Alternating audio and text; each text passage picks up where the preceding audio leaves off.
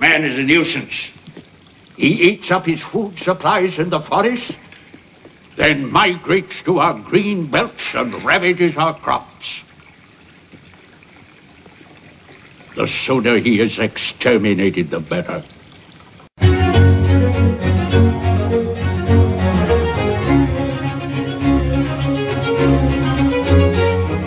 All right, folks, welcome to the Man Cave Movie Review, the podcast that reviews the good, the bad, and the ugly of movies for men. This is episode 94, and today we're going to be talking about Planet of the Apes, the original Planet of the Apes. This great and fantastic film stars Charlton Heston, Roddy McDowall, and Kim Hunter. I am your host, Steve Michaels, and joining me is my very good and dear friend, Mark. You bloody baboon, you cut out his brain. Slover. You know, Steve, if I was going to cast us podcasters in roles in this movie, I'd cast you as Taylor, Charlton Heston's character. Strong, virile, tough, a man's man. I'd cast Ken as Dr. Zaius, thoughtful, conniving, a lawyer at heart. I'd cast myself as Roddy McDowall, and then I'd cast Jeff as Nova. Because we wouldn't have to hear him at all. Wow. That's just mean. You gonna shoot his alligator suitcase too? Nice. All right. Well done. Wait a minute. Hold on. So I'm stuck with Muncie as my. Oh man. Yes. You just figured that. Oh. I ain't playing bitch here. All right. Get in the back. Get in the back of the horse. Yeah, get in the back of the horse. Oh, gosh. I got to decide if I'm leaving that in or not. All right. Also joining us is our other very good and dear friend, Ken. Take your stinking paws off my vanilla vodka and Diet Coke, Ronnie. Well, one thing I learned about this movie is, when you're going through life, I think everybody's met a few real jerk asses. Guys that just bug you. They rub you raw. They just don't get along with them. And now I know where they come from. Fort Wayne, Indiana. Oh, man. We'll talk about that a little bit because I totally forgot about that part. So cool. Nice. All right. And last, and certainly not least, hailing from his Fort Wayne, Indiana. Hailing from his igloo, our very good and dear friend,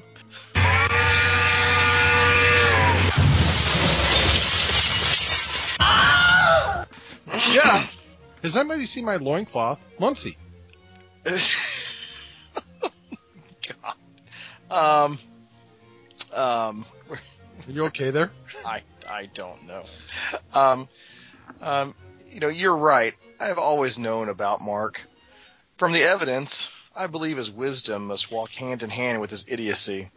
His emotions must rule his brain. He must be a warlike creature who gives battle to everything around him, even himself.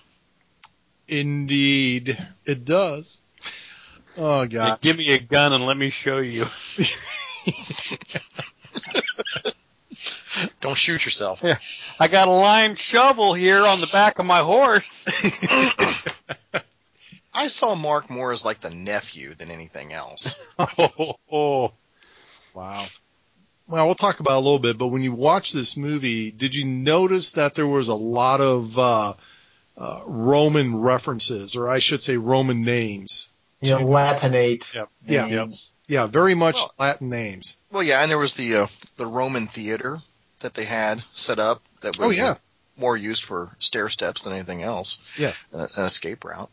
Yeah, there was a lot of Roman influence, but you got the sense that they were an educated sort, and going back to the Romantics in a sense. Right.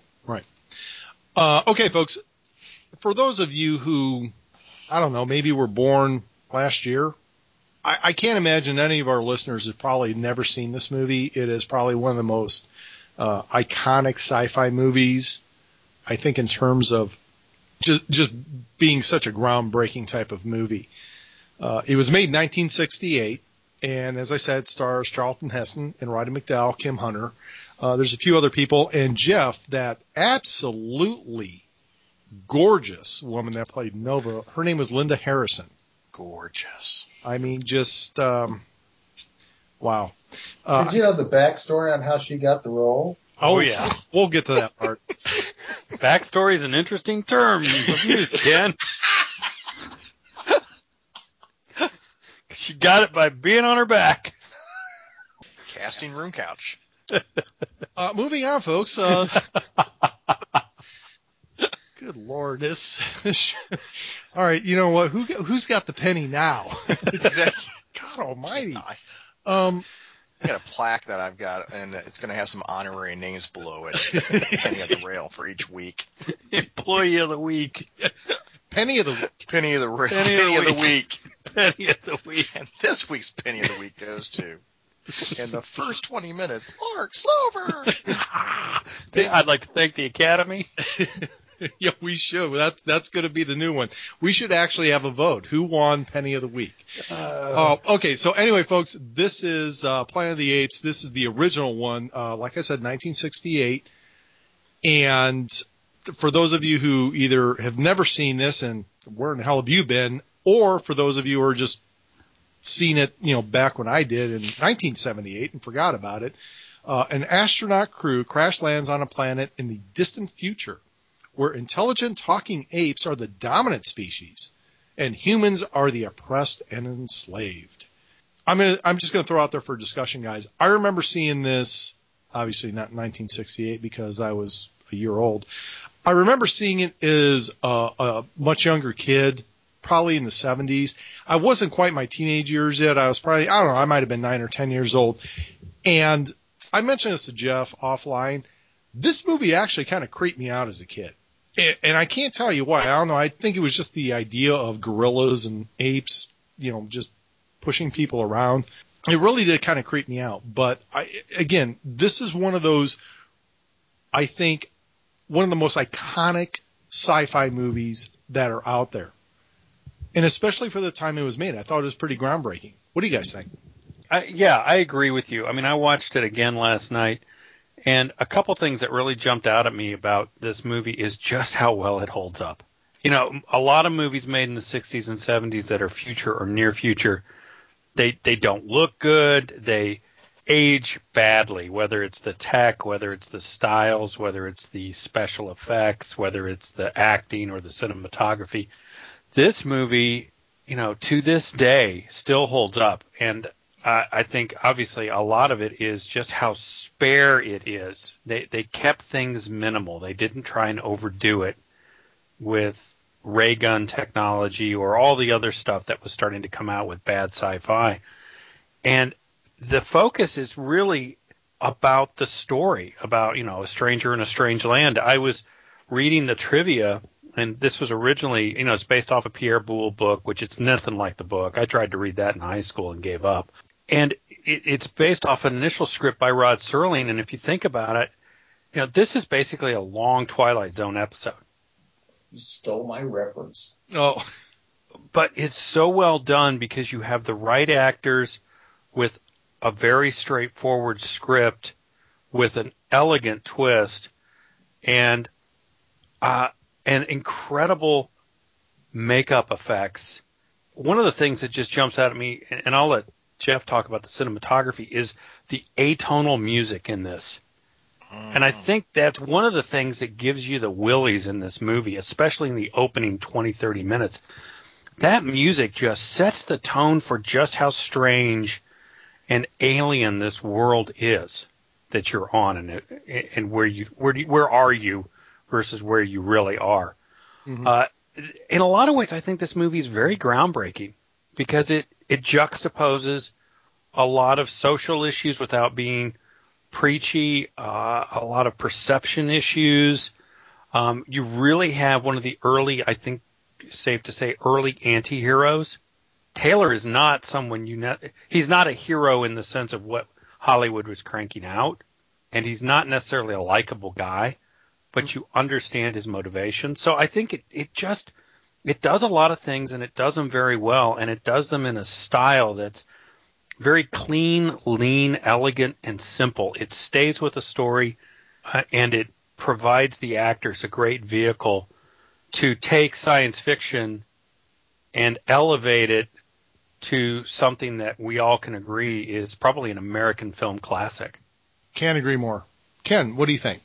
Well, I'm going to say that I'm being the older one here. I can remember not seeing this in the theater, but being in a theater where it was playing, having the posters outside, and it had a lot of buzz. I mean, it was seen back in that time as this, everything that Mark just said. This is like a groundbreaking movie, great acting, great script, different world. It hadn't been anything really like it. It was, and when you think about it in terms of 60s sci-fi, to put this into context, there wasn't much of this quality out there. I didn't see it until I was probably in high school, and I'll agree with you in that it was a creepy movie. It did creep me out. It spawned, I think 4 or 5 sequels. Mostly went downhill from there, but nonetheless, they kept cranking them out all through my high school years. But I'm going to have to disagree slightly with Mark. Watching it now, because I haven't seen this movie for probably 20 years. I suspect there's a lot of our listeners that have never seen it because I don't see it on cable or, you have to go look for it. You have to go intentionally get it. It doesn't just sort of pop out on TV. So if you haven't been seeking it out, you won't see it. I suspect more people listening to this have seen the Marky Mark and the Monkey Bunch remake one from a few years ago. Monkey Bunch, nice cat. Wow. But having said that, looking at it now, it is a Twilight Zone episode, a big budget Twilight Zone episode with Star Trek original series quality sets and props. I was less impressed watching it now with, my perspective of years. I'm not saying the story's bad. I'm just saying to me, it looked kind of cheesy and fakey. There's a lot of plot holes in it, in my opinion. And, they're trying to put in social commentary, but it's as subtle as an anvil to the head. I mean, it's just, I don't know. In its day, that all was great and it was unprecedented and everybody loved it and they couldn't get enough of it. But, I'm not sitting here saying I don't like it. I enjoy watching it. It's got iconic lines.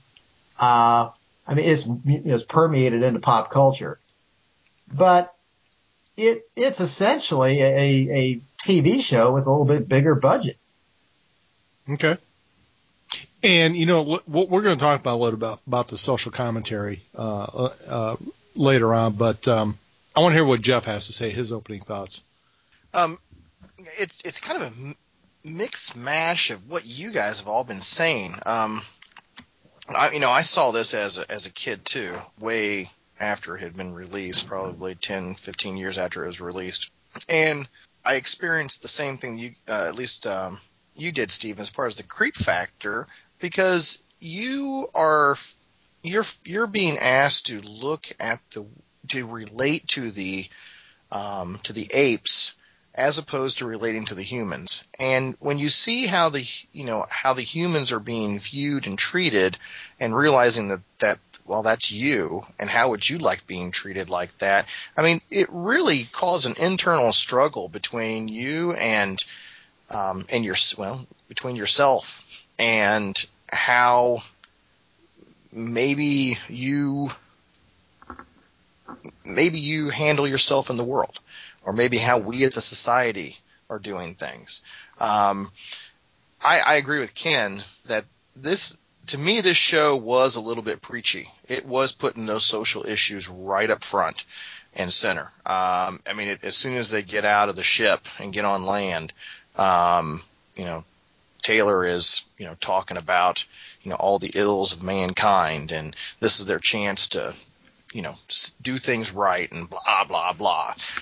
And you see that throughout the rest of the movie. I understand Ken's point that he doesn't think that it holds up over time. But when I'm trying to view this, I am trying to view it from the standpoint of, how groundbreaking it was in 1968. And I remember when I watched it in the late 70s, early 80s.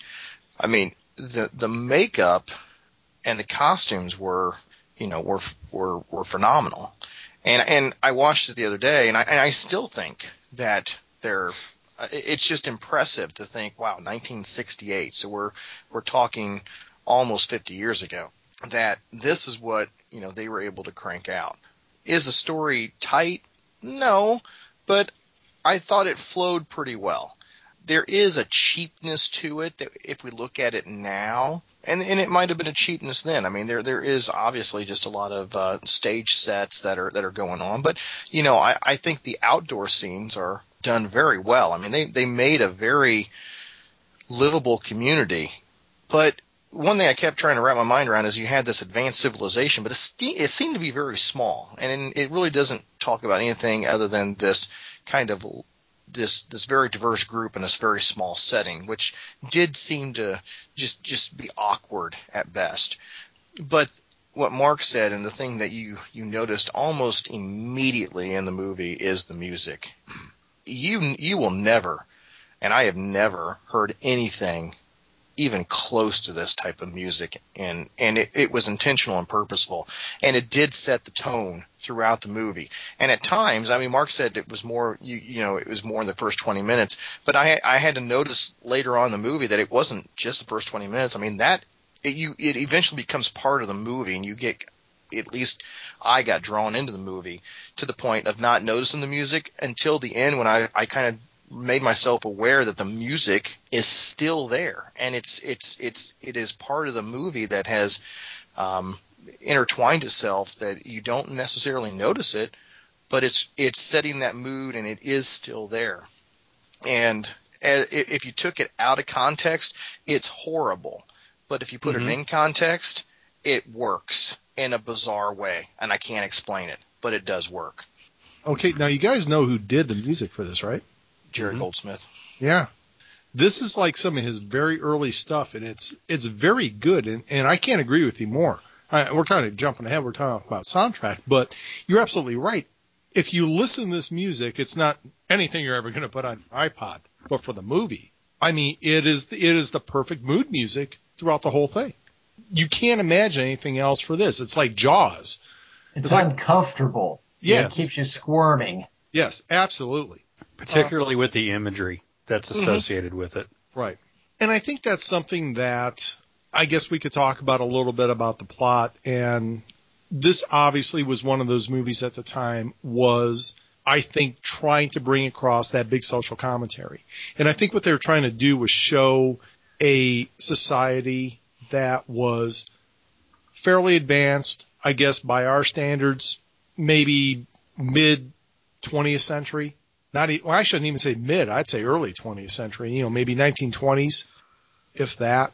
Because it's like they had firearms, explosives. They didn't have electronics, but they had, horse and buggies. It was pretty much, World War I level, I would say.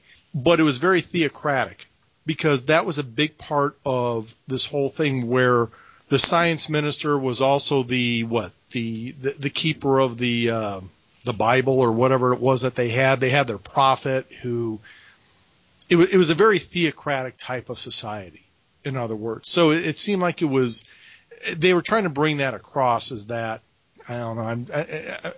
I mean, help me out, guys. You know where I'm going with this, or don't you? Yeah. It was like the 20s. You don't question the religion. The religion is the science. Well, it's Hollywood's been, there's people today, not to make it all political, people today, talk about how Hollywood has an agenda and they have a world image and everything. They promote their image. And people make out like, well, that's just something that they've recently started doing. It's like, no, I mean, they've always had this for a long time. I mean, this is almost 50 years ago, and that is a thing they're doing. They're trying to say, basically it's a 60s counterculture sort of attitude of like, the man is keeping us down and using religion and all to be the opiate of the masses, and we've got to rise up. To me, when I'm talking about lack of subtlety, I mean, that I forget the character's name, but the young apprentice ape. That's, Lucius. He's like, he might as well just, put a tie-dye t-shirt and have him walk around saying dude all day. I mean, like, okay, I get the idea. Yeah. The man is keeping the youth down. Yeah, we get that. Move on. That's me. Again, it bugged me. It didn't. Now, again, in its day, I'm sure it was like, yeah, right on. But like, it's dated. I think that's it. When you look at it from its standpoint of 1968, this kind of statement that was being made was not common. No, it's old. It's the same as if you're watching Billy Jack today. Right. Right. It's old and it's a trope now because they've pounded sand through that hole. And I think that's the thing we need to tell our viewers. Yeah, don't get the idea I'm saying don't watch it. It's a good movie. But stuff like that bugs me because it just, when you when people are making a movie and and they're going like, we need to put all sorts of social commentary in it. What they're doing is just saying, we're going to preach about what bothers me today. Right. And then 10, 20 years from now, you're going, really? He even did that thing towards the end where he kind of, slapped Lucius on the shoulder and said, remember, don't trust anybody over 30. Right. It's like, good Lord. That's before my time, and I know what it means. So, you're right. But I think the thing of it is, Ken, is that we've been exposed to that since 1968, that kind of social commentary throughout movies. This might have been one of the first ones, at least one of the most overt ones, I should say. Because I think there was a lot of social commentary, especially even during the 50s, especially with all the monster movies during the 50s. The whole Godzilla thing got started because of the bomb. It's like, the bomb is going to create, Godzilla and Gamera and all these other crazy things. So, there was that social commentary that was there, and this just kind of fed on it. So, yeah, from 1968 till now, it's like, for us, seen it, done it, we're not impressed, but I think that was the thing. And all I wanted to do, I don't want to spend a whole lot of time about this, but I just wanted to bring it up because, I think there's probably books that have been written about what this movie's really trying to get across. And like I said, for anybody who's like our age, like you said, Ken, it's as subtle as a, hammer on an anvil. It's not, you don't have to dig too deep. You could see it right in front of your face. To the point where that entire hearing that they had was just reminiscent of the Spanish Inquisition. And nobody expects a Spanish Inquisition. I thought it was more like the Scopes monkey trial, but that was just me. Okay, well, see, it takes Ken to bring up the Scopes monkey trial. But no, excellent point. Because they talk about that whole thing. It was like this whole reverse evolution. It's like, we didn't spring from the ape. The ape sprang from the man, and that was heresy.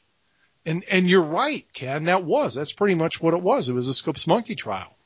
So, and again, that's the whole social commentary. And folks, if you haven't seen the movie, which, like I said, I would be shocked that none of our listeners have seen this because, again, it's one of the most iconic sci-fi movies out there, even as old as it is. Well, and let me jump in real quick, and I'm not defending the social commentary, but I agree with you in the sense of in 1968, this wasn't as overt as we view it today. Right.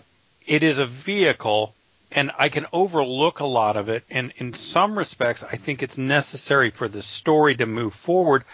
Otherwise, you get Marky Mark and the Grape Ape Bunch, which was just a gigantic pardon my language, disaster of a movie because there was no plot. I remember we went to go see it. Yes, we did. We did. And I remember walking out and I'm going, I don't remember how bad. I don't remember why it was bad. I just remember it was bad. Because I think my first words are, what the hell was that? Yeah, exactly. Yeah. And I guess what I'm trying to say is, yeah, there's a lot of points being scored on society. But movies of that time, that's what, the Omega Man, Soylent Green, you can't get away from it. But in a sense, it wasn't, was it hitting you over the head? Yes, but it was not so horrific as it is today. And at least it created tension and drama and a story that we didn't see in that god awful remake, and I don't even know what the third one's like, because I wasn't going to go see, Monkeys Gone Wild, the third Planet of the Apes movie. Well, Mark, I'll just say this. Jeff and I talked about this a little offline. At this period of time, and you mentioned the 3 movies that I talked to Jeff about. He did this, he did Soylent Green, and he did Omega Man. Omega Man. And it's funny because at that period of time, that seemed to be the period when you had the what the hell was that one dude who was predicting the fall of humankind? Was it Richard Ehrlich? Hal. There was the Club of Rome. There was all sorts of Hale Irwin, or not Hale Irwin, Hal something. Yeah, all these guys were talking, the end of the world is nigh. It was, by 1979, it's all going to be, we're all gone. And Hal Lindsey. Yeah, it was just all this. The sky is falling stuff about how, that we'll be out of resources in 10 years.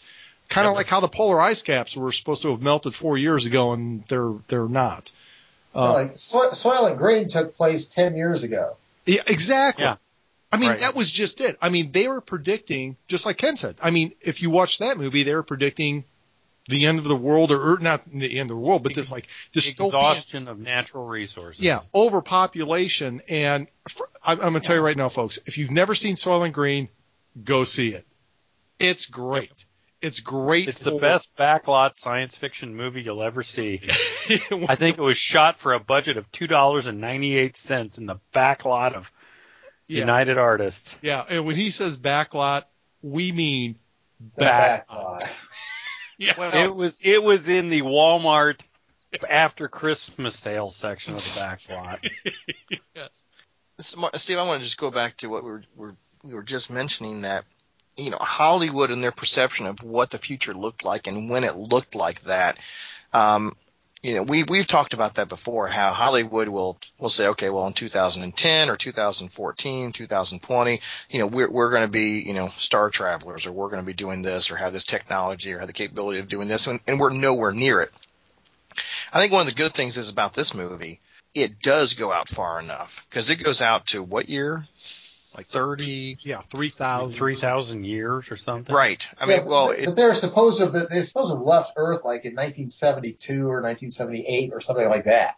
Right. They're supposed to be 70s dudes. They got out of the disco and jumped in their ship and off they went. But they ended up coming back in enough time for possibly apes to have evolved. This wasn't they left in 1972 and showed back up in 2020, and now, apes are ruling the world. They put it out at least, 1,500 years in the future, where you can think, okay, if this is going to happen, this amount of time has to pass, especially for humans not to be able to talk anymore, or to have lost the ability to speak. And, and we've lamented before how movies don't go out far enough. And that was one thing I did like, was this movie, in my opinion, went out far enough. I agree with you. And, if any screenwriters are listening, please take that under advisement. When you're trying to say that something, there's some radical change in society or something, don't put it 10 or 15 years from now. Shove it down an extra 100 years, long enough that, we can disassociate. You have to even go out more than 30 years, because, we talked about it when we did Blade Runner. That was in 1981, and, we're 5 years away from the Blade Runner universe. And we don't have interstellar colonies or where's my flying car? I don't have a flying car. That's what they want you to think. Yeah. Well, and without going too far off the beam, I'll tie it back to one of our trivia questions. Babylon 5 does a good job of that. They throw it far enough out. It's like what? 2158 is when the series starts. Yeah. And they even but they even explain how, even that far out, we still were not. Right. The only reason we got as advanced we were is because we just bumped into the Centauri. Right. And they're like, hey, we'll sell you this stuff. That's the only reason we got that advanced. So, yeah, it's one of those things where if you do it, if you're going to do some crazy sci-fi, you better think ahead, like way ahead, because we're just not. we're not advancing that far. Anyway, that's our social commentary about this movie, and for future screenwriter advice. Guys, real quick, let's talk about some of the actors in this one. Obviously, the main one is the late and great, God rest his soul, Charlton Heston, who was the iconic actor of this era. You know, there's something about him that reminds me a little bit of John Wayne. When Charlton Heston's in a movie, you get Charlton Heston. He plays That's it. Yeah. You nailed it. Yeah. He's Charlton Heston. Well, I mean, it's the same thing we've been saying about De Niro or Pacino. I mean, the actor is the man on the screen. If you want that type of person, then you go and get that type of person. I had heard not too long ago, that somebody said, "What do you think actors do?" Oh, an answer that was given was, well, they try to act to pretend to be somebody else on the screen, and the talent people said no. They are portraying themselves in that role on the screen. And I thought that was interesting that, well, if that's what talent scouts want is for you to portray yourself on the screen in that role as opposed to assuming a new role on that screen as somebody else. I mean, we can think of obvious differences. Christian Bale always seems to try to recreate himself into a new character. But Charlton Heston is Charlton Heston, and what you're going to see is what you're going to get, and nothing more, nothing less. In almost every movie I think he's done. And that's okay. I think that we have to explain to the audience that's what you wanted. That's the guy you wanted in this movie, and that's the guy the studios want. So if you understand that going in, great. You'll enjoy his role in the movie. Well, let me ask you guys, what did you guys think about his acting portrayal in this movie? You know what he was? And here's the thing. I'm going to throw this one out there right now. Charlton Heston, I think, went to the William Shatner School of Acting. Thank you. I mean, when I'm watching this movie, actually, when I watch any movie with Charlton Heston in it, it's like you would almost swear those two created a certain kind of acting because it's so over the top. I mean, the only thing that Heston doesn't do is throw the body language that Shatner does. But, the facial expressions and just some of the overacting, it's like that. But I get this very much Shatner-esque view of him pretty much in anything he does. Steve. That's sort of why I was saying I got a Star Trek vibe off this movie when I watched it. Like the set of the spaceship, like that might as well be a shuttle from the Enterprise. I mean, The way they put it together. Again, the way it felt, the way the sets look, the props look, it felt like an old TV, one of the original series sort of, special level of special effects. And I'm not saying that's bad because in its day, that was great. I mean, I ate that stuff up when I was a kid. But yeah, when you have Heston, I mean, he's hamming it up. I mean, Hormel Company called and said some ham was missing when he put this movie out. But that's what he did. That's why you hired the guy. Yeah. This isn't Laurence Olivier. Right. This is, Charlton Heston. Ken, I don't know what you mean by This such movie would have been statement. better if Charlton Heston was wrestling a Gorn back in those rocks. It would have been a better movie. I want to throw something out here. Back in my days of, refereeing Traveler sci-fi role-playing games, if the group crash landed on a planet and they're going through a desert and they come to a pool of water and they said to me, what is your characters doing? They said, we're going to strip off all of our clothes, cast all of our gear aside and jump in and play around in this pool. I'd just be going like, wah ha ha ha ha. Right. Well, why don't you guys hop in? I'll just sit here and watch the stuff. And, I'll pull this pistol out of the case we got here just in case some strange animal comes or something. But no, it's like, let's just throw all our, you guys are seriously like the most elite astronauts mankind can produce. And that's what you did. And like, you bunch of dumbasses. And after you had just seen a scarecrow. Right. So there's somebody around here. Well, how do you know there's not, interstellar piranha in the lake? Well, I mean, hell, I would have thrown that in if I was running a game. Jump in, something dangling gets Tanner, bitten off. You know how, Ken, you know how we would have dealt with that problem. We would have thrown a grenade in first, But made sure nothing surfaced. like I said, these guys, for supposedly being elite astronauts, they immediately just start running around being jerkasses and ignoring, everything they were ever trained to do. Yeah, So they deserve what they got. But Ken, everybody you ever ran in a Traveler game was a paranoid schizophrenic. Right. Well, there is that. I want to point something out real quick.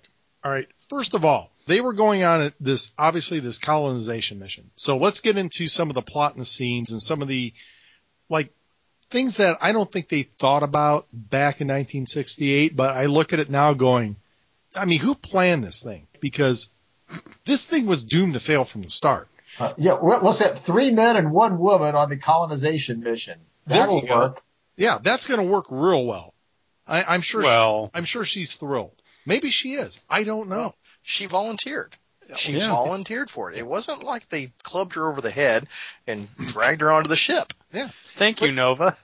It seems that the 1960s is a decade of transition between that stage acting period and bridging over into the new age of the cinema type of acting. I mean, it seems to be kind of at the end. We're still kind of learning the ropes here because Charlton Heston very much seems like a stage actor up there with his mannerisms and posture and his cardboard delivery at times. But I do like how they tried to think their way through the steps throughout the movie, at least in the first half hour of it. Now, sure, they do some bonehead maneuvers and see some scarecrows and cast caution to the wind there and just go skinny dipping, which again I would have at least kept my underwear on. If I'm hanging out with you four, I'm not going naked. Thank God. Look, we've seen your feet, and that's enough. Well, I mean, again, I guess here's my thing. It wasn't even that stuff. It was just the idea that they were going out to colonize a planet. And what did they have? They had 3 days worth of food, 145 and 20 rounds. Really? Well, that just almost was, why did you even have that shit? Why was it just, give you a pocket knife and a book of matches and, do Survivor? Well, it had to lull you into a false sense of security. I mean, you're right. You have one girl for 3 dudes. Well, I mean, you're gonna get some sort of inbreeding here pretty quick.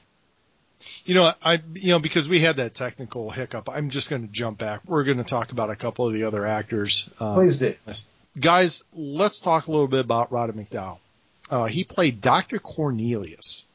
Anybody who's ever seen Roddy McDowall, you can tell who it is behind the mask just because of his voice. Yeah. Roddy McDowall was a respected actor. He'd done a lot of good work. And I can remember watching a special on TV when this movie was being made or shortly thereafter on how it was made, especially the makeup. For its day, the makeup, the prosthetics that they used were groundbreaking. It had never been done. And showing how they took this guy who was a very recognizable person and turned him into a monkey, a chimpanzee.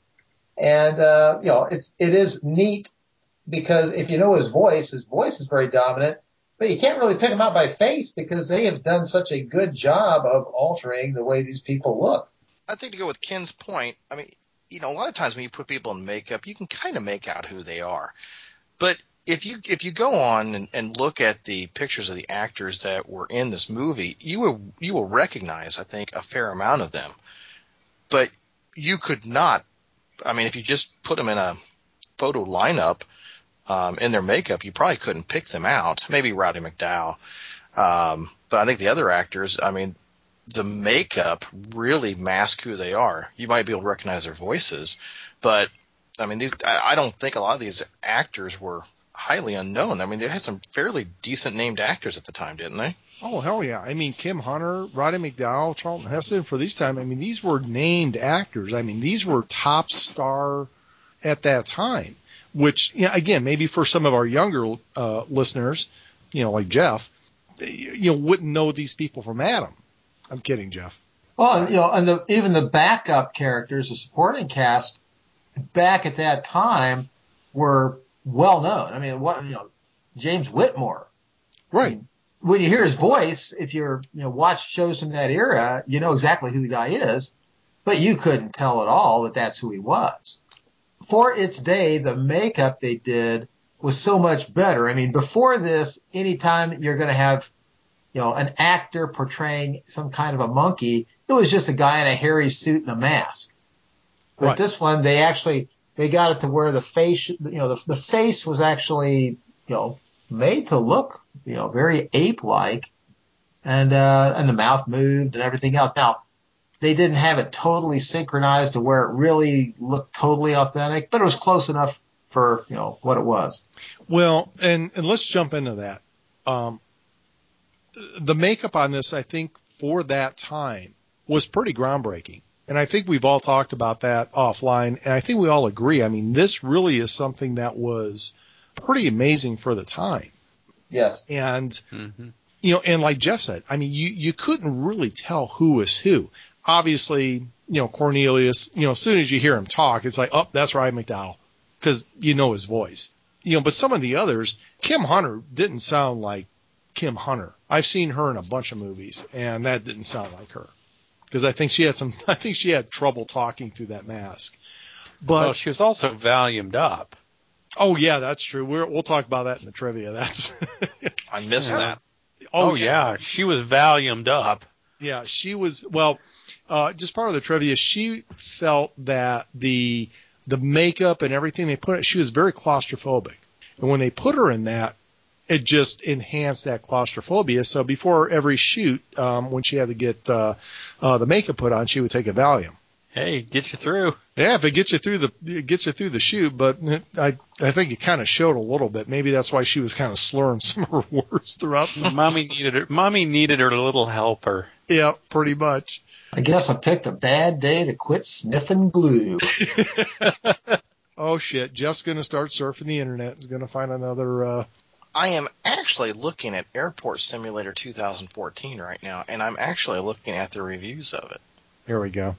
Oh, good lord. We're not talking about Airport 72 or 665. We're talking about a airport simulator, not one where airplanes crash and George Kennedy sits on the tarmac saying, "Damn it, clear the airfield." Oh gosh. Do you like Turkish baths, Kenny? Oh, I'm sorry, different airport. Here we go. That would be airplane. It's all the same. All right. So we talked about that. I want to talk about a little bit some of the scenes that kind of stood out to me.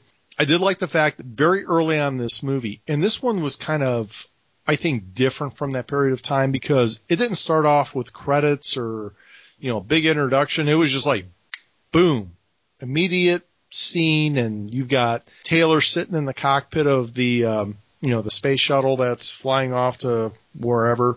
And I like the fact that he's just sitting there smoking on a stogie and, reading the ship's log like Shatner. Yeah. That's one of those things that always jumps out nowadays when you're watching some movie from back, in the past and they're smoking up a storm. Because, like today it'd be like, oh my God, we have to boycott this movie. It can never be made because you're promoting the use of tobacco. Well, and that was just it. I mean, because that shuttle looked like it was about the size of my basement. And you've got 4 people in there. And, and he's just puffing on the stogie. Obviously, filtered air's not a premium up here, but that's okay. And here's the part I like. I like the fact that he's done with, when he gets done giving his, the captain's log and all this stuff, and he's going to get back into his cryogenic bunk. He just kind of like stubs out the cigar and he puts it in his pocket. Are you sure you got that thing out all the way? Because, did you guys notice that? He put it in his pocket. He only got so many on this long space flight. I guess not. They're precious commodities. What you said just made something trigger, and it's like, I think 68 was the same year 2001 came out. They both featured astronauts getting into sleep pods and all. 2001 was a much bigger budget movie, and they put a lot more into the, the technical realism as much as they could for the day. Right. This one here, like I said, I mean, that could have been a set from Star Trek. Guys, now, did you guys watch this on Netflix? Yeah. Yes. okay, maybe it's me, but it seemed like there were parts of this movie that because I think I watched this thing maybe about 6 months ago, and there are scenes in here I don't ever remember seeing. Which ones? All right, let's start with that. Well, that whole part when he said, "How much water do we have?" and he says, "Well, we're down to 8 ounces," and he puts a stogie in his mouth, and then him and Landon or Lando or whatever his name is, they start getting into the conversation about, who did you buy your way to get here, or why are you here, and that whole long conversation they were having. I don't ever remember any of that. It's interesting because I looked at the timer on my player when I was running this, because I was like, how far am I into this? And I haven't seen any of the apes yet. I haven't seen this in probably 20 years. And I looked and I'm like, we're 25 minutes into this movie and I don't remember it being that long before we encountered the apes or the other people. But it seemed to be a lot longer to get there than what I really remember. But again, it's been 20 years. Well, I'll throw in what I suspect is going on here, and that is when we first saw this, and probably for several viewings in our younger days, we were watching it on TV, and on TV, they regularly, especially back in the 60s and 70s, they would just chop big chunks out of a movie so they could fit it in between the commercials. Right. Very good point. Or just to sit there and say, well, this is what the scene covers, or this, it's too disturbing for a mass market. We don't want to expose small children or something to this, so they just chop it out. So I strongly suspect that you're not wrong. Your earlier viewings of this back in the day, it just wasn't there because you were watching it on regular TV. See, and I kind of wonder about that, but like I said, I saw this about 6 months ago, and I can't tell you if I watched on streaming, got the DVD, or what the hell it was. But, I mean, there was a bunch of scenes. I mean, just some of the whole things where they were, like, traversing through, the river after they got off the ship. Actually, the one scene that is a complete blank, when Taylor has the one-on-one meeting with Dr. Zaius. Uh-huh. Like, I don't ever remember that. I can remember that. Do you really? Yeah. I was like, when the hell did they throw that in? Because that's basically when Zaius is saying, I know who you are, and I know where you came from. That whole scene, I don't remember any of that. I don't know. Maybe I must have went to the bathroom at that point or something. Because there were parts of this thing that just completely were foreign to me. And I've seen this movie numerous times. But that particular scene, I do not remember. It's interesting. I haven't seen this movie numerous times. I was familiar with it, and some of the scenes came back to me, and I recognized them. But for me, it was almost watching it brand new. And I really just kind of let myself not try to guess what was coming up or second guess what was going on.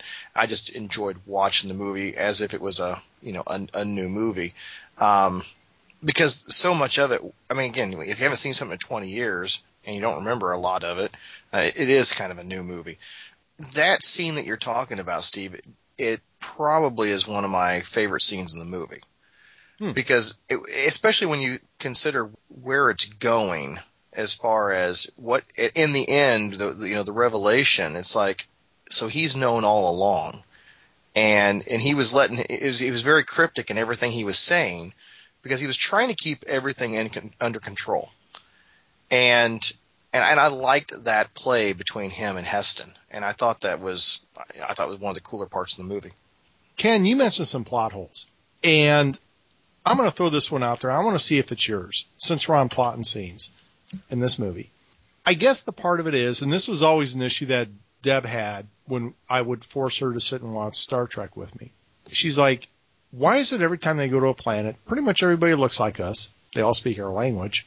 Kirk obviously can shack up with any alien species. It was the whole concept of he thinks he's on a different planet. So now he's seeing that there's apes that speak English. I mean, he understands what they're saying. They can read what he writes. I mean, you almost have to suspend a certain amount of disbelief. You have to spend a truckload of disbelief. Okay. I mean, do you see where I'm going with this? That's very common. And again, it'd be a totally different movie if they made the apes a totally different culture and language and writing and everything else. If you throw me into a thing, someplace, and you say, okay, you can pick up your pen, write, my name is Ken on a piece of paper, hand it to these creatures from another planet and go, oh, wow, your name's Ken. Hey, how you doing, Ken? You can't do that on Earth. I mean, if you drop me, on 80% of the world's surface and I write, my name is Ken and hand it to a local, they're going to say, sacre bleu, Well, hey, Ken, what happens if you write my name is Ken in Scotland? Why did you have to say that? In Scotland, they would be able to read it. They could read it. That you're baiting me, Slover, and I'm This was done well for its time, but I will tell you, if you're a trained astronaut and you are dropped on a world where you can breathe the air, it's temperate, you can walk around in shirt sleeves, you can jump in the water and nothing kills you instantly. There are human beings running around. There are, creatures that speak your language and write your words. You're not going to be going well, I'm on a totally foreign planet. I wonder where I'm at. You go hell, somehow I'm in Fort Wayne, Indiana, and it's just a bunch of monkeys running the place. Well, and it goes the other way. Yeah. I don't care how religiously zealous you are. If I'm sitting here and there's some chimp sitting on my sofa saying, hey, Ken, go get me some Cheetos and beer. I want to watch the movie. I'm going maybe that chimp's got something going on. I mean, I'm not going to sit there and say, no, foul beast, you're an abomination. No, it's hey, I mean, it's right in your face. And, to make the movie work, they have to get past that. I mean, I'm not complaining about it, except a little. But they you're right. It's very common on TV series. Nowadays, anytime, you land on a foreign planet, it looks like the suburbs of Vancouver. Right. Back then, it looked like the hills of California. Because it was in the hills of California. And Arizona. Was it in Arizona, too? Is that where they filmed some of this? No. Yeah.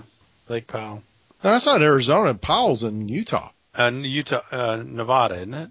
No. Well, part of it is in Utah. A little bit of it is in, I think the Glen Canyon Dam is actually in Arizona, and then it's right there where those states come together. When I was watching that, all of a sudden, they have that scene where they're paddling along through the lake, and all of a sudden I realized that, hey, that John Carter movie that came out a couple years ago, they wound up paddling around on Lake Powell too, because it is an unearthly, weird looking terrain. If you want to go someplace really strange looking, drop somebody in a boat on Lake Powell.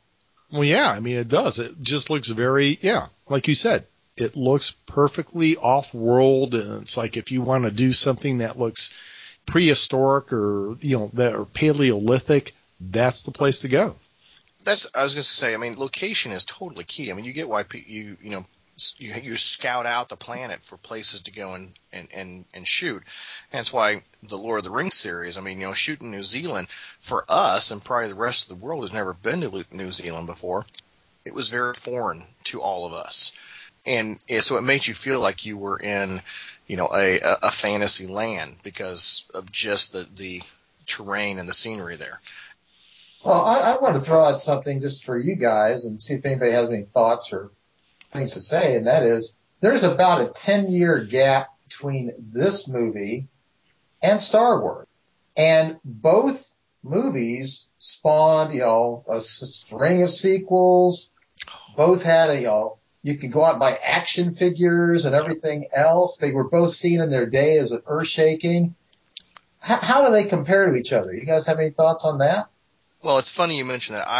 When I was talking to Steve offline today, I said I am thoroughly convinced that George Lucas was totally influenced by this film. I mean, because of all the marketing, the figures, the lunch boxes that spawned from this movie here, that it was something that had to have caught his eye. And he said, this is what I want to do, and I want to duplicate that success.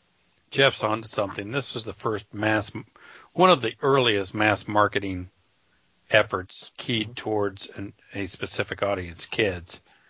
And I'm like you, Jeff. I agree. I think that it stuck with Lucas once he realized he had a cash cow by the time he came to Return of the Jedi.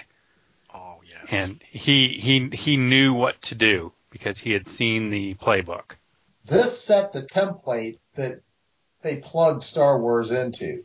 Not that I'm saying it's the same plot or storyline, but the way it was marketed, the way it was just promoted. I thought it was funny that when they came back and said, okay, we want, we made a bunch of money, we want to do a sequel. Hey, Charlton Heston, we want you to be in the sequel. He essentially says, I'll come back for the sequel, but you got to kill me off fast. Because he didn't want to get stuck into a series of these. So are you saying that Charlton Heston was Alec Guinness? There is a correlation there. Jeff and I talked about this offline a little bit. I mean, I think this was one of those movies that really kind of set that stage of this was such a blockbuster hit. Let's make a bunch of these things. Mm-hmm. Yeah. And Beneath the Planet of the Apes wasn't bad because this movie, pretty much the way it ends, it sets it up for a sequel. I mean, it really does. You're just kind of like, okay, what happens? Now, you could have ended it there, now it would have been it, and just left it the iconic film that it was. Beneath the Planet of the Apes wasn't horrible, but then after that, it literally just, I mean, it doesn't even get over the Shark Tank. It just, Fonzie just drops in. Fonzie drops in the tank and just gets torn apart. This thing... I mean, they get so bad. They knew they had a cash cow. For example, when you hit rock bottom is Battle of the Planet of the Apes, right? Mm-hmm. It cost them a paltry I'm looking at Wikipedia, so I'll take it for what it's worth. It cost them a paltry $1.7 million to make. That thing cleared $8.8 million. Now, at that point, called a good return on investment. And that was for TV too. That wasn't even theater release. This is Roger Corman at his best. They had a Planet of the Apes series. Yeah. For a brief time. This is Roger Corman at his best. They realized we can run this dog into the ground, and we're going to. You know, this movie, it made 7 times what it cost to make. You know, it cost like $5 million to make and made over, $35 million in, I think, $1968. So somebody said, you're right. I mean, you guys are right. I mean, somebody said, well, this is a cash cow. So what did they decide to do? They decided they were going to do one every year for like the next 5 or 6 years. At that point there, I mean, even at $1 million and you're making $8 million, you're still, making 5 or 6 times the amount of what it costs to make. But you see the difference between going from $35 million down to about $8 million. It had lost something by that point. You're just throwing poo at the screen at that point. I will agree with Steve though. This Beneath the Planet of the Apes, the first sequel, it was cheesy and it was cheap and all, but it was, I mean, I can remember watching it and thinking, okay, it's kind of nice. Back then, today I would just say, it sucks, but back then, it was seen as a decent movie. And from what I understand, they made that movie with the intention, okay, this is it. We did our sequel. We're not going to milk this. And then it did well. So then I said, okay, we'll make one more.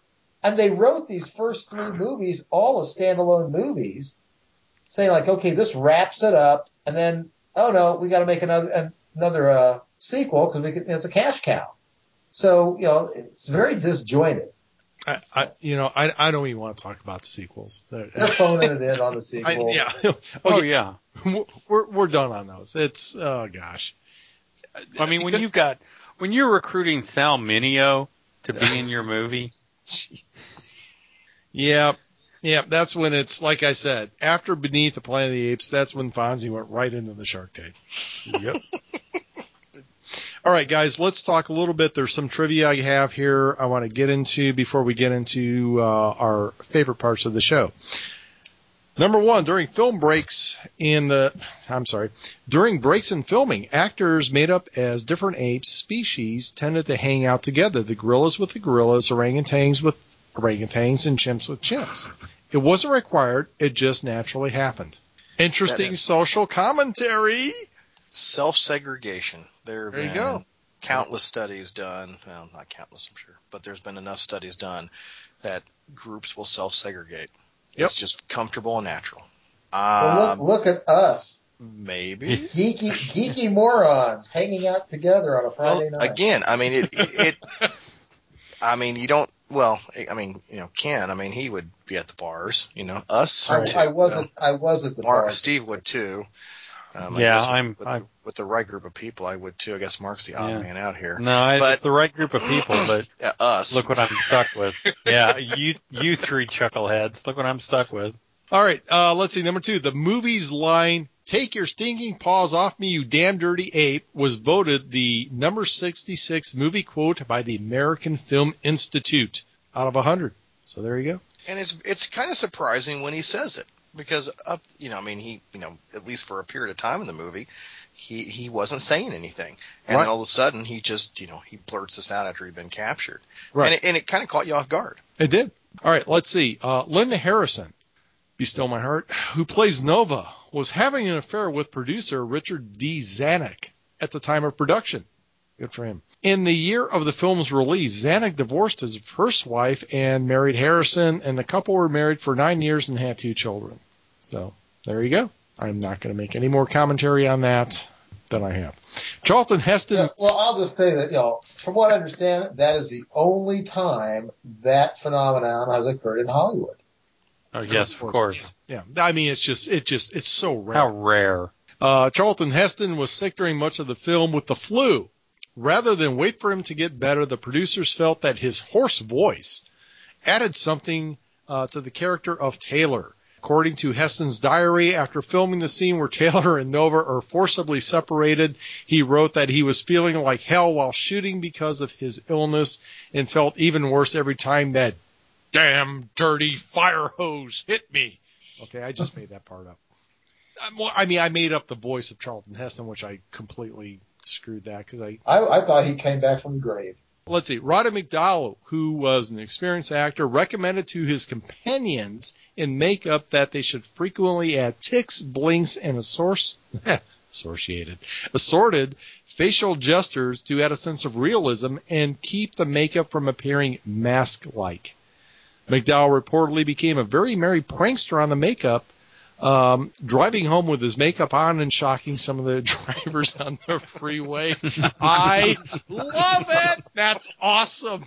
Remember at Gen Con, the Cornelius Stormtrooper? Oh, yeah, that dude was cool. Yep.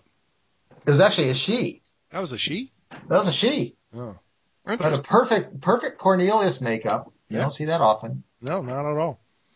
Let's see. The apes don't make their first appearance in the first 30 minutes of the film. So, guys, there you go. If we were wondering, maybe I'm just forgetting some of the early scenes because that's about right. Turning down the part of Zira was one of Ingrid Bergman's greatest regrets. Ingrid Bergman. She was much surprised at how well the film finished when it turned out, and she later confided to her daughter, and I had no idea this was her daughter because, you stole my heart again, Isabella Rossellini, that in hindsight, the film would have been an ideal opportunity for her to disregard her regal bearing. And she also regretted missing the opportunity of working with Charlton Heston.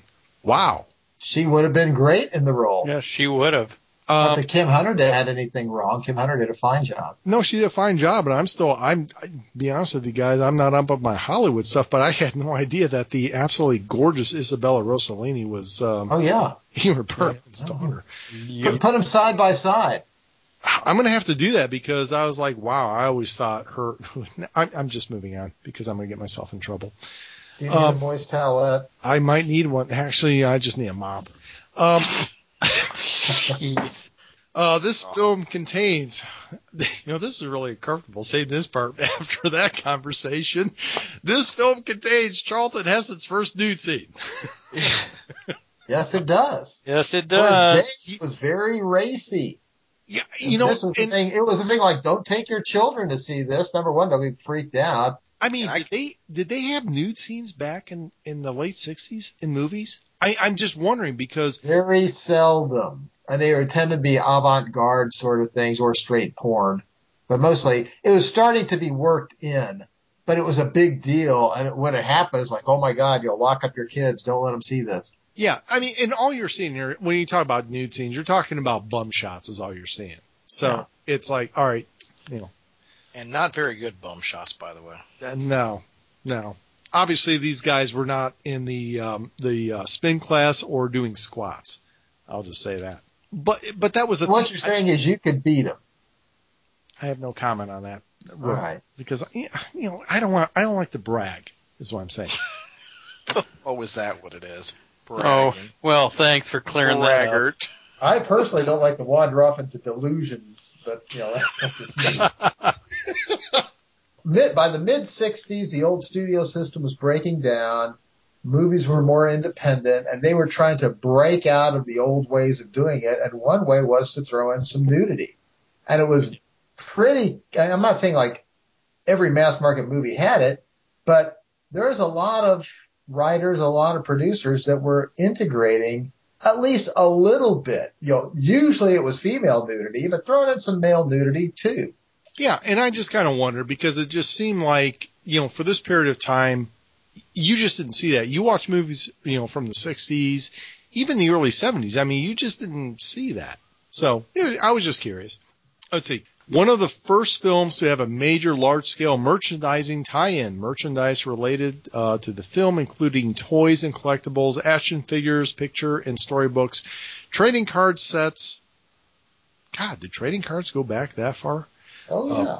Books, records. Trading cards go back to the, 20s?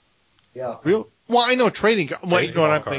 thinking? I'm thinking like Magic and Warcraft and that. No, those No. are CCGs. But I will say this right now. I still remember, and I swear to God, I still wish I had it. I had a Planet of the Apes as a little kid, the lunchbox, the aluminum lunchbox with the thermos. Be worth some money in mint Jesus. condition. And I'll tell you what, you know what? I'm going to say right now, folks, you know what? Those things would be banned from school. You know why? That was a deadly weapon. That was like having brass knuckles. You hold that thing in there, somebody messes with you, you just start wailing on that, you will mess someone up. Especially when you put a brick in it like you did. No, I mean, all you had to do was have your thermos in there and you drink their milk. I mean, you could mess someone up with one of those. And you know who else can testify to that? My wife. She took a kid out with one of those. Yeah, she had like some Barbie lunchbox. You have to ask her about the time when she beat the shit out of a kid at school with her lunchbox. It's a great story. All right, moving on. In the original script, the female native humans were to be bare-breasted. The idea was squashed by Fox to appease censors. Damn you! I seem to think that most of the women on here look like dudes anyway, so I'm not sure we were missing anything. Early scenes in the movie where the spaceship crash lands in the lake were filmed at Lake Powell, which is formed by a dam on the Colorado River on the Utah-Arizona border. And I've never been to Lake Powell, so all right. It looks nice, though. The rifles used by the Apes were remodeled M1 semi-automatic carbines, primarily used during the Second World War. And they look cool. Let's see. Linda Harrison, who played Nova, the gorgeous dark-haired lady that was in this movie, was pregnant with the producer, Richard D. Zanuck's child, and was starting to show towards the end of the shoot, which required careful posing on her part to conceal it. Oh, Zanuck, you naughty, Magnificent bastard. you naughty, naughty man, you. I bow to your magnificence. All right, let's see. Well, like I said, I don't think when your job title is studio head of a major Hollywood studio, I don't think there's a problem in attracting attractive young women. Even I could pull that off. All right, guys, that's it with trivia. Let's move on to one of our favorite parts of the show. Brother, what you drinking? Mr. Mark, what do you got, sir? Don't know if it's new, but it's new to me. Newcastle has put out a new beer. Newcastle's Honey Brown is one of those good standbys. It's called the Newcastle Black Ale Cabbie Beer. It's a black ale. It's a very smooth. It's kind of a bit of a cross between a porter and an ale. If you like Newcastle, they make good beer, good solid English beer. And this black ale, I really recommend trying it, guys. Like I said, it's a nice, smooth, dark ale. They call it an ale, but it's got a bit of a porter to it. Nice flavor, easy drinking. Not a ton of alcohol content. I don't even know what this one's got. It's not going to have a whole lot. But I just saw it the other day at 4.2 alcohol by content. Woof. Drink these all day, Steve, and you'd never even notice. But give it a try. If you like dark ales, and if you can find it, it's called Black Ale Newcastle Cabbie. Nice. Like the sound. Have to check it out. Yeah, check it out. Let's see. Mr. Ken, what do you got there, sir? Monkeys, chimps, and gorillas and such, they live in the tropics. And they spend their lives foraging for food. They often climb up in trees to get various fruits and nuts. And one of the many fruits and nuts that they get are coconuts. And so that inspired me to have Malibu coconut rum and Diet Coke. Ooh. How'd that work out for you? I like coconut rum. It's good. If you haven't had their coconut rum and Diet Coke or regular Coke, try it. It's a tasty drink. If you like coconut. I mean, it is a coconutty flavor, but I love coconut. Mr. Munchie, what do you got? I went to a new liquor store tonight because I was not near mine, and this place I went to had a very limited selection. But I went over to the cooler section, and I was just looking around. I was looking for a specific beer, and I found it. And it was one that our good friend, the captain, had recommended. It was the Goose Island, their bourbon beer. Oh, you found one. I did find it, and it comes in a nice 4-pack. And I picked it up, and I took it up to the cash register, and I said, "There's no sign over here. How much is this?" And when she said 20, and I said, "I'm just going to go ahead and put this back now. I'll be right back." Ho! So I did not actually purchase it, but I did have it in my hands tonight. You admired it. I did. I did admire it. It was. Do we have to clip a corner off your drunk card for this? No, I think you go ahead and give me a little check mark underneath the smart not to buy 4 beers for $23. However, so I put that back and I said, you know what? I will ask that for Christmas next year. And then I picked up as I was like, I'm not going to give up the hunt here.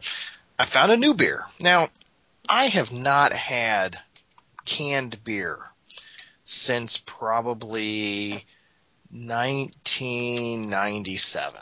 Okay, I just don't do canned beers. But it was only in canned beer. The only option they had was for canned beers. So I picked up tonight the Guinness Red Harvest Stout. That's really good. This is amazing. Yep. Mark, have you ever had this before? No, not even heard of it. The back says it's an ancient Celtic. The Swanwen, an ancient Celtic festival held every year on All Hallows Eve. It celebrates the end of the fall harvest and the coming of winter. On this night, the believers beckon restless spirits from the darkness and the bonfires and sweet offerings of nectar in the bosom. No, I just made that up. From the bountiful harvest. Guinness Red Harvest Stout captures the spirit of the night, and it's a alluring blend of lightly roasted barley and subtle sweet Irish malt. Totally agree on the sweet. Totally, it is like a Guinness Stout, except much lighter. It is not heavy. And matter of fact, you can see through the beer. It looks dark, but it actually is. It's not as well. You can see through the glass. And if you don't like big heavy beers like Guinness, but you like the kind of on the stout side, this is excellent. And I've downed 2 of these bad boys. They came in 4 packs, 14.9 ounce beers in cans. I have yet to find an ABV on this, but so they claim it's a stout. They call it, and it looks red. It looks sort of reddish through the glass. They call it the Red Harvest Stout. And you do, when I first drank it, you do get the sweetness, and it is this. I'm going to go back and get me a few more 4-packs because this was great. Very good. Like it. Okay. Let's see, guys. I went a little light tonight. The wife had the day off today. She had to go for her annual physical, so she had to fast all day. And I told her, I said, you know what, honey? What do you want to eat tonight? And she had a taste for barbecue. And I said, there's Big Hoffa's that's like down in Westfield, so I'll go pick up some barbecue for you. I like Big Hoffa's. That's good barbecue. Dude. This is good stuff. For anybody who is in the Indianapolis area, if you're within 50 miles of the Indianapolis area, you got to go to Big Hoffa's. Where's it at again? In Right off Westfield. 32. Yeah, it's just about a mile east of 31. Yep. Good barbecue. Oh. And good sides. Oh, God. Oh, my God. So I go over there, and we got a couple slabs of ribs. She got a brisket, and the small child got some chicken. So I'm driving back, and the whole car is permeating with the scent of this. And the whole time, because I haven't eaten since lunch, I'm like, oh, I must wash this down with something. And guess what is on the way home? There's this particular liquor store that has a 2-in-1 and an amendment is part of their name, so I stop in there. Not the Third Amendment. No, not the third. It's not the Third Amendment. So anyway, I stop in there because they have the greatest selection of beers. And guys, this is one I've probably showcased before, because if you're going to eat barbecue, particularly like really heavily smoked barbecue, you got to go with something light. And I didn't want to go too light, and I didn't want to go with like MGD 64 because I didn't want to be the subject of ridicule and all that on the show. So you got Pabst? No, I picked up from Sun King, a local brewery. I got the cream ale. Yes. Yeah. I'm telling you right now, went down nice. Oh, those ribs. Good Lord. They got the best brown beans with some sugar on it. Oh, good Lord. I think you've had enough. Excellent. It's wonderful. No, Mr. Taggart, I think you've had enough beans. And I'm going to tell you right now, these are the best ribs I have ever had in my life. As a matter of fact, Emily ended up leaving because the noises I was making, I was eating those. She said, okay, you're making me uncomfortable. I'm going upstairs. So just so you know, folks, if you live around this particular area of Indianapolis, Big Hoffa's, awesome barbecue. Can't go wrong. Had the ribs, the brisket to die for. So that's it. Beer? How's the beer? The beer's pretty good too. It's the Rib Podcast. And, the beer's pretty good too. Well, I hate to say it, but I could totally get into, brother, what kind of barbecue are you eating as a part of this podcast? I could totally start exploring different barbecue joints. And we could do that. We should throw that in there. We'll have to coordinate that though. We'll have to coordinate Mark's got some good stuff down his way too. Yeah, we got some different barbecue down here. Oh yeah. All right. Western Kentucky barbecue. All right. Well, that's definitely a plan. We'll do it. Absolutely. All right. That is it with Brother What You Drinking and Brother What You Barbecuing. So let's move on to clips. Our favorite part of the show, and boy, I've got a few here. Guys, I am just going to lead in with these. Number one. Well, where are we? Do you have any notions, Skipper? We're We're some 320 light years from Earth on an unnamed planet in orbit around a star in the constellation of Orion. Is that close enough for you? You know, Jerk.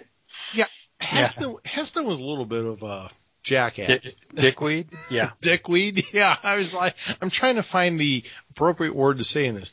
But he was a little bit of a, yeah. Let's see, number 2, this is, I do like this part because one thing they do in this movie is, you know, the whole reverse thing where the humans are the animals and the apes are the humans. I like this part here. You could get hurt doing that, Doctor. Oh, don't be silly. He's perfectly tame. They're all tame until they take a chunk out of you. How many times do we say that about our pets? Well, that's what Jeff was telling one of the newer teachers in the teachers' lounge recently. I hear Jeff saying that about his kids. Oh, they're perfectly tame until they take a chunk out of you. He's fine. If he lays into you, it's just best to let him finish. Just let him finish. All right. Let's see. This is the next one. I call this, gentleman, our Hoosier connection. Where did you learn to do this? Jefferson Public School, Fort Wayne, Indiana. There you go. Indiana's on the map because of this movie. Well, it was on the map before. Kelly's Hero was Yeah. had a reference to Indianapolis. What's that? Babra. Babra? Oh, that's right. We did have a Babra. Where are you from? Indianapolis. Yeah, I forgot about that. All right. Well, I just thought that was pretty neat because it's like, where did they pick up Fort Wayne, Indiana for him to go to school in? So I just thought that was nice. I liked it. So I had to throw it in there. All right. Next one here. What's up, Lieutenant? We're taking number 4 over to surgery in 5 minutes. Have him ready. How come? The beast's throat's nearly healed. It's not his throat this time. The vet's going to gild him. Ow. Heston kind of looks up like, what? He perked up there real fast. Huh? They're going to do what? Gentlemen, this is what I refer to as the money quote of the movie. And a full disclosure, I've seen this movie numerous times, and I don't know, I must have been not paying attention, doing something or other. But when I was watching this movie for the podcast and getting the quotes, I had to get a new computer monitor because I pretty much sprayed beer all over it when I heard this particular quote, because the first thing after I heard it, I thought, who wrote this? Who wrote this in the movie? Did I tell you about Stuart? And then there was a lovely girl. The most precious cargo we brought along. She was to be the new Eve. With our hot and eager help, of course. Really? 3 guys, 1 girl. What can you say? Somebody be hot. Somebody be eager. Strangelove thought this through better than this movie. It was just... Dr. Strangelove was saying, that we need to have, I think 50 nubile young women for every man if we're going to repopulate the world. I remember when he said that, I was like, did he just say what I think he said? Mm-hmm. Oh, my God. It's a fraternity party. Wow. All right. She volunteered. Of course she did. Now, did you have any idea you're going off to never mind. All right, here we go. This is obviously at least one of the iconic quotes of this movie. Take your stinking paws off me, you damn dirty ape! There's that music.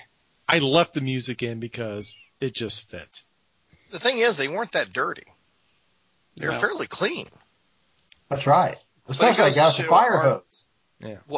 He really liked that fire hose. I mean, it's like, you can tell he's like, do I get to use the fire hose? And hey, huh?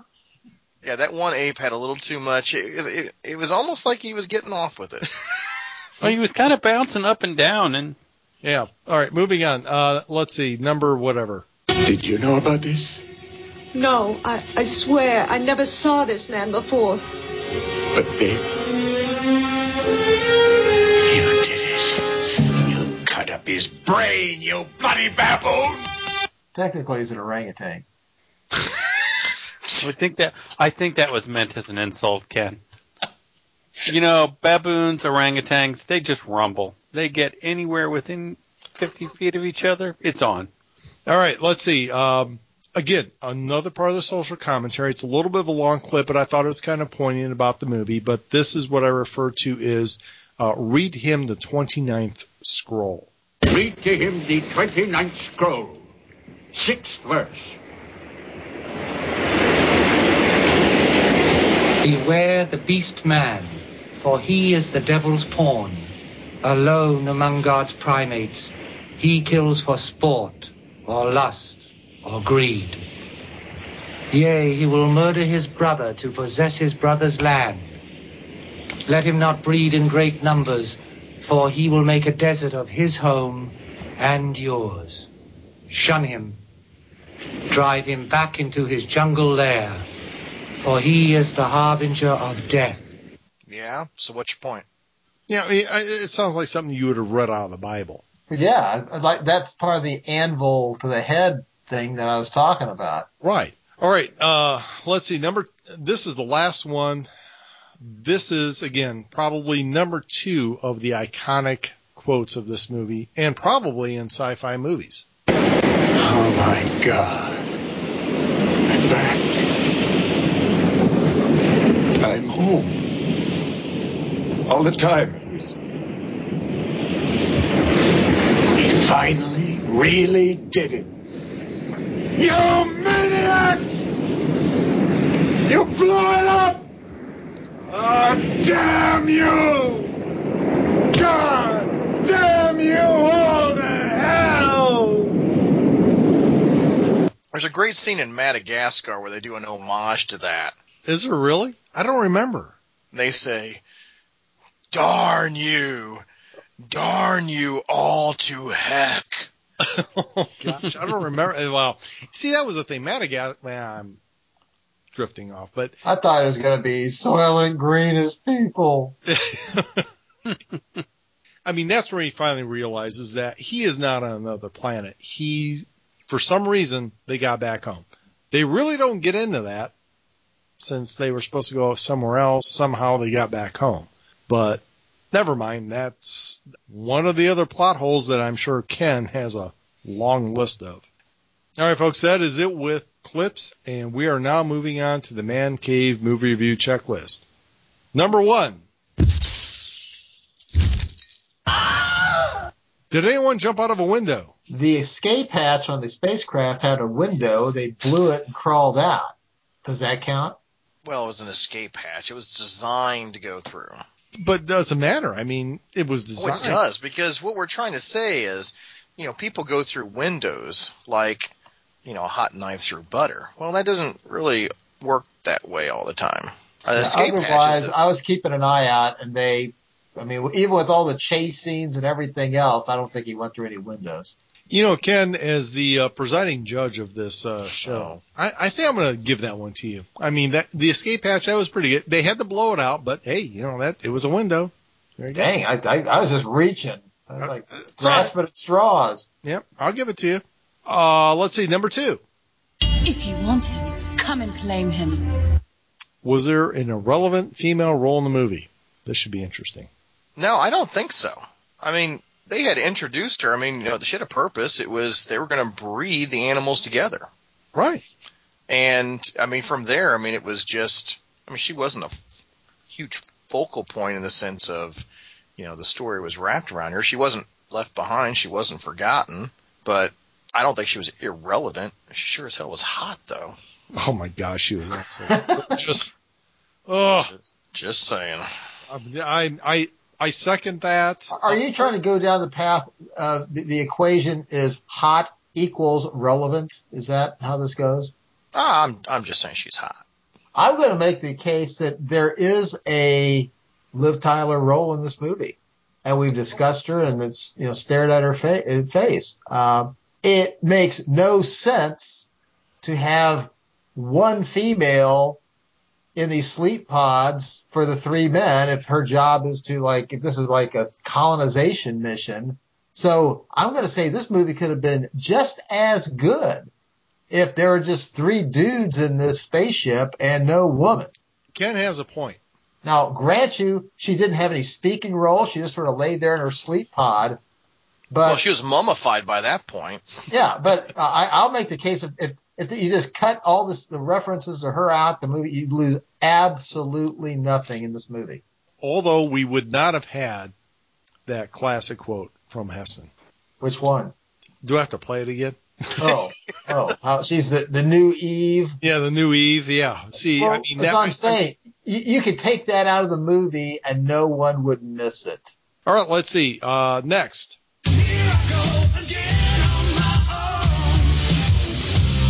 Could the female role be better played by Tawny Kitaen? No, because Tawny was like 6 when this movie was made. So, no, she could not. Oh, we talk about it at the time or in her prime? Well, you know what? That's a good question. We have to put Tawny in her prime in these movies, and especially in this movie, because this movie revolves around time dilation. Who knows what would have happened flying through space? Oh, Ken, very nice. Nice. I like that tie-in. Gentlemen, what do you think? No. No? No. Could not have done a better job. No. All right, let's see. Next one.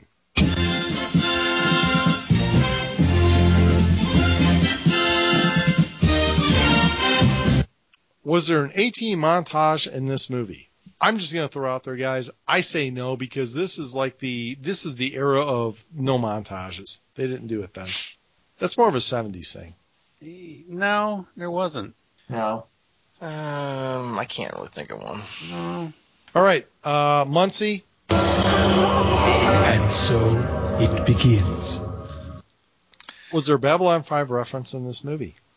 If we were talking about the 2001 version, we would have had a couple. But since we're talking about the 1968 version, no. No. Didn't James Whitmore appear in an episode of Babylon 5? You know, I was going to ask you that too, because the only thing I remember him in is Shawshank Redemption. Yeah, he was in that, wasn't he? Yeah, he was the old dude that took care of the library. But I don't think he was in Babylon 5. When I'm playing Warcraft, I've been watching the series again, so he'll stand out if he's in it. Yeah, nothing. Bupkis. Got it. All right, folks, that's it with the checklist. We've got, what are we on the checklist? I mean, I think we're like 1 for 5 on this one. Gosh, that's pretty bad. That's all right. It's an older movie. It's going to happen. All right, folks, that is it with the checklist. So it is now time for the Man Cave movie review of this great and fantastic film. Mr. Mark, benchmark it. You know, I think that this has been recognized as one of the great movies in cinema. I think we all would say that it set a standard for a lot of science fiction for the period. A very good story with some solid actors doing what they do best and great music. The cinematography is outstanding. It has a lot of messages, and I think that's just the nature of this movie. And it's not bad. We're tired of it because we've been living it for the last 35 years. But for the purpose of storytelling, it's part of the package, and you just have to accept it. It's in a lot of ways a timeless movie, I think. There are some moments where you go, but it was shot in 1968, and if you go into it understanding when it was shot and the time period and the time frame, what they had to work with, you really have to respect the producers and the directors for what they created. It is a classic science fiction movie based on a Rod Serling initial script, and that if you've seen Twilight Zone, that's what this is. So I'm going to give this movie an 8.5, taking out some of the pains of the social commentary and some of the acting, but as a whole, a very well done, timeless movie, and much better than anything from any era of the ape movies that has followed it. Nothing has surpassed it. Agreed. Ken, what do you say, sir? If you had asked me this around 1975, I would have said this was like a 9.8. But I've also, at the start and all through the podcast, I've been pointing out, in my mind, this is weakened in a lot of ways. Some of the elements I recognize it's just, technology has changed, the way they make movies has changed. But other parts do kind of bother me. They just feel kind of tired and dated. Having said all this, it is iconic. This has influenced and inspired a lot over the ages. And in a lot of ways, it's still well worth watching. So I'm going to give it a 7.5. All right. Very good. Penny on the rail. Hey, thanks. It's been 20 years since I've seen this, and I enjoyed this view. And if I can enjoy the view of a 20-year-old movie, it's doing some things right. I try to hold movies to the standards from which they originated from. And, 1968, 1967, somewhere around there, I try to view it from that type of a lens. And when I do that and I look at a lot of movies, I mean, that era is dominated by plot holes and loopholes and just all kinds of I still feel cinema was trying to learn its way, but I feel that this movie did a lot of things right. It tried to put together a plausible story, and you can break this apart and dissect it a million different ways, but I think it would be unfair to do for this movie, given the time frame and the advancements in which they had worked within that time frame. So I'm not going to dissect it and score any point individually, but I mean I feel that the movie was thought out in the sense of they knew where they were going, they knew how they wanted to get there, and it was about the story.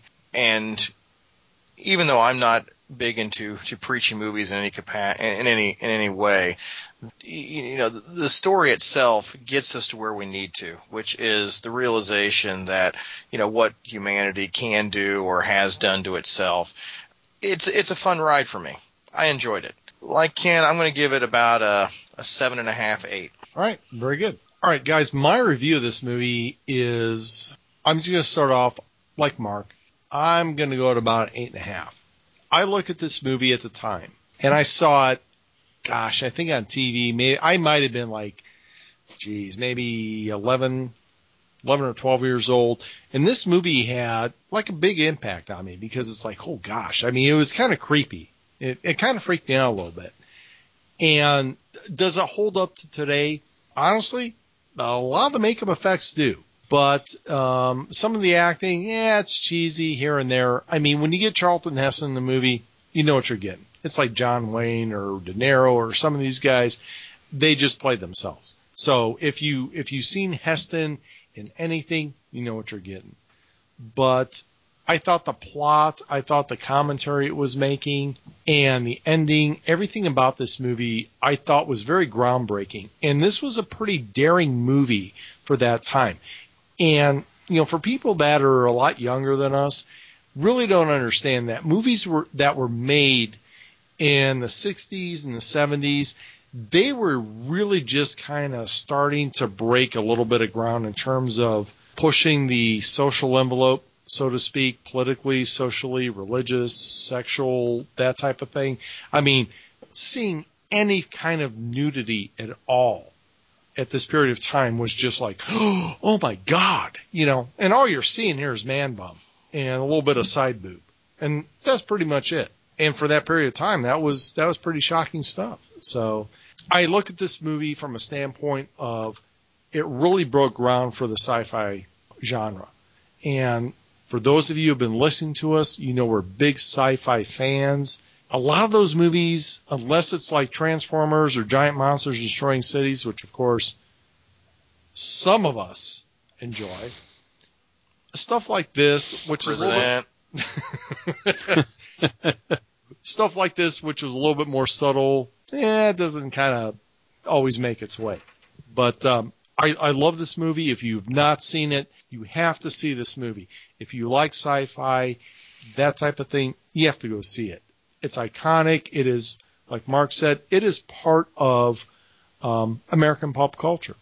And a lot of the stuff you're going to see in this, a lot of the quotes that we did, I mean, it's permeated throughout the culture of the country. So, all right, so that's it, folks. That's my review. And that's it for Man Cave Movie Review, episode 94.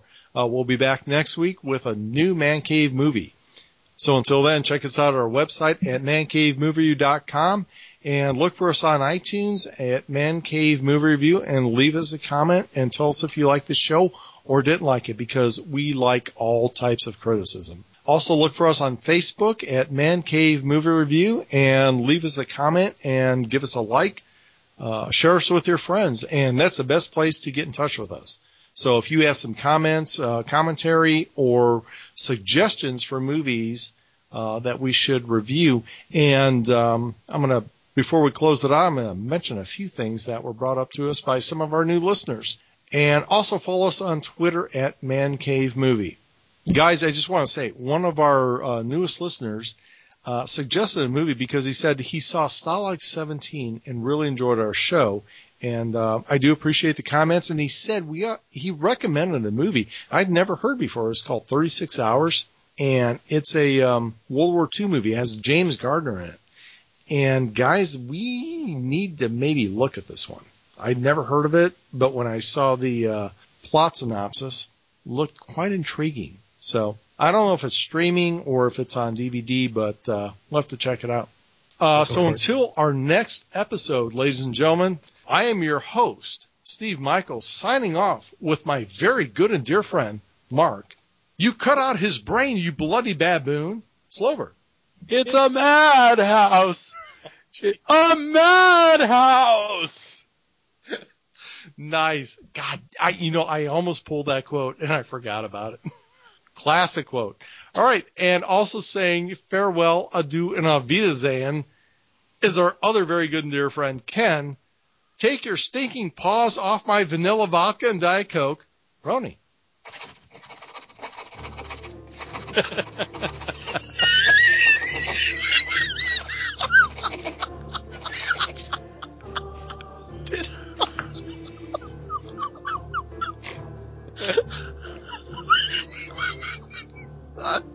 That is brilliant. Well done, Ken. I was writing good night. Hi. Folks, all you got to do is see the movie and you'll understand. Oh, my God. And also saying farewell and adieu is our favorite, Penny on the Rail, Jeff. Has anyone seen my loincloth? Muncie. I can't follow that up. That is... Wrong. That is... hilarious. Good night, world. All right. I mean, that was brilliant, Ken. Oh, wow. All right, folks. We are done with episode 94. Stick with us till next week. Until then, ciao.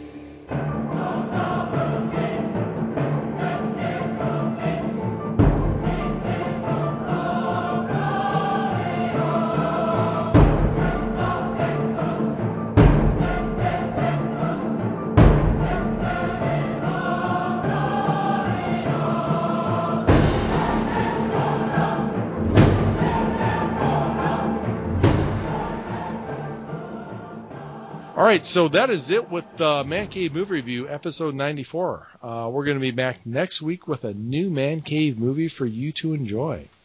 So until then, check us out on our website at mancavemoviereview.com and look for us on iTunes at Man Cave Movie Review.